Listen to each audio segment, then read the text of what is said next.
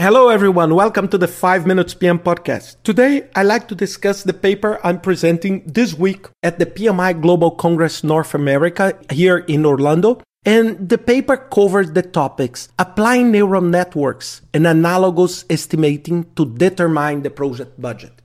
How this topic came to my mind? I was studying risk management, and one of the tools I learned was exactly about neural tools or neural networks. And what is a neural network?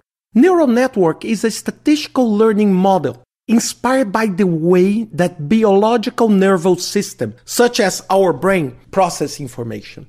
The process records one at a time and learning by comparing their classifications with the known actual classification. So it's basically, if you try to understand, I have some historical information based on previous projects, for example, where I know some variables and I know some results. And I use this known information to teach and to help the artificial neural network to understand how is the behavior of that variables. As soon as I teach, I can apply this knowledge to new data, and then the software can extrapolate for me, for example, the project management cost or the project budget, for example. The neural networks can be applied in many other areas, not only in the project management. For example, handwriting recognition, stock market prediction, image compression, sales forecast, industrial process control. So basically, what do? You create a formula that use the variables you know to generate the variable that you don't know. And based on the data you already have, this formula that is produced is more reliable or less reliable. It's very important. If you have an unreliable data for training, you will produce an unreliable network, of course. So it's very, very important that you have reliable data. And this is one of the biggest challenges of making this process to work. When we talk about our first step, it's to have the right data set, the right reference for training purposes. So you need to have a set of cases of previous projects where independent variables were in place and an output or dependent variable is calculated. So let me explain what are the types of variable. We have dependent and independent. What is a dependent variable? It's an output. It's a variable that is calculated based on the independent variables. Basically, we have two types. Dependent category, it's not a number, so it's like red, green, blue, high, medium, and low. And dependent numeric, where the output is a numeric value. On the independent side, you have also category and numeric. For example, I can create an independent variable in the category area called complexity, project complexity. And I can say extreme, very high, high, medium, low, very low. And then this independent category will seed and will feed the process to calculate dependent one. So basically, which kind of variables can we use in the project environment to teach and also to understand the project? Complexity.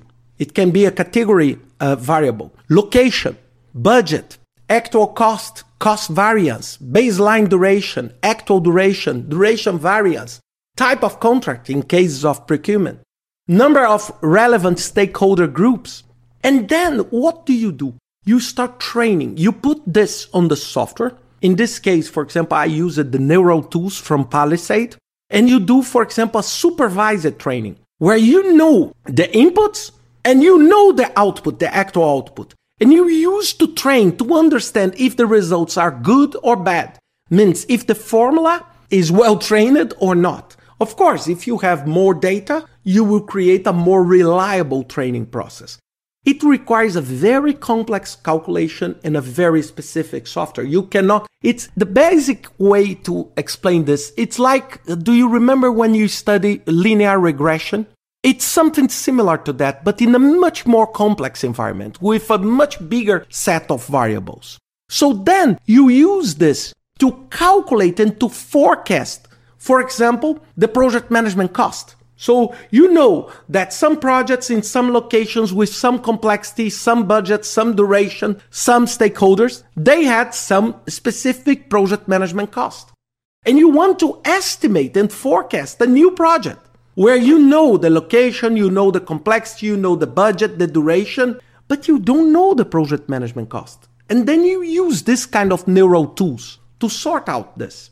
So it's a very useful tool. I love the concept of Swiss arm knife for the project management. I'm not saying that this will solve all of your problems, but it's a very helpful tool to determine the budget. And also with the development of software tools, this becomes very simple because in the past, this was very, very hard because the software tools were not available. But I want just to leave the final message.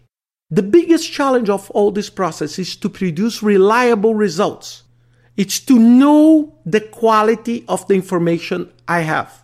If I have a weak information or a non-reliable information, I can create the whole forecast mechanism that is completely unreliable and will originate wrong results. So this is the most important topic you need to think about when you work on artificial neural networks. But it's a very nice and reliable tool that I suggest you to take a look on the article on my website and also to take a look on the web. There is a lot of very nice and great information to learn about artificial networks. I hope you enjoyed this podcast and see you next week with another 5 Minutes PM podcast.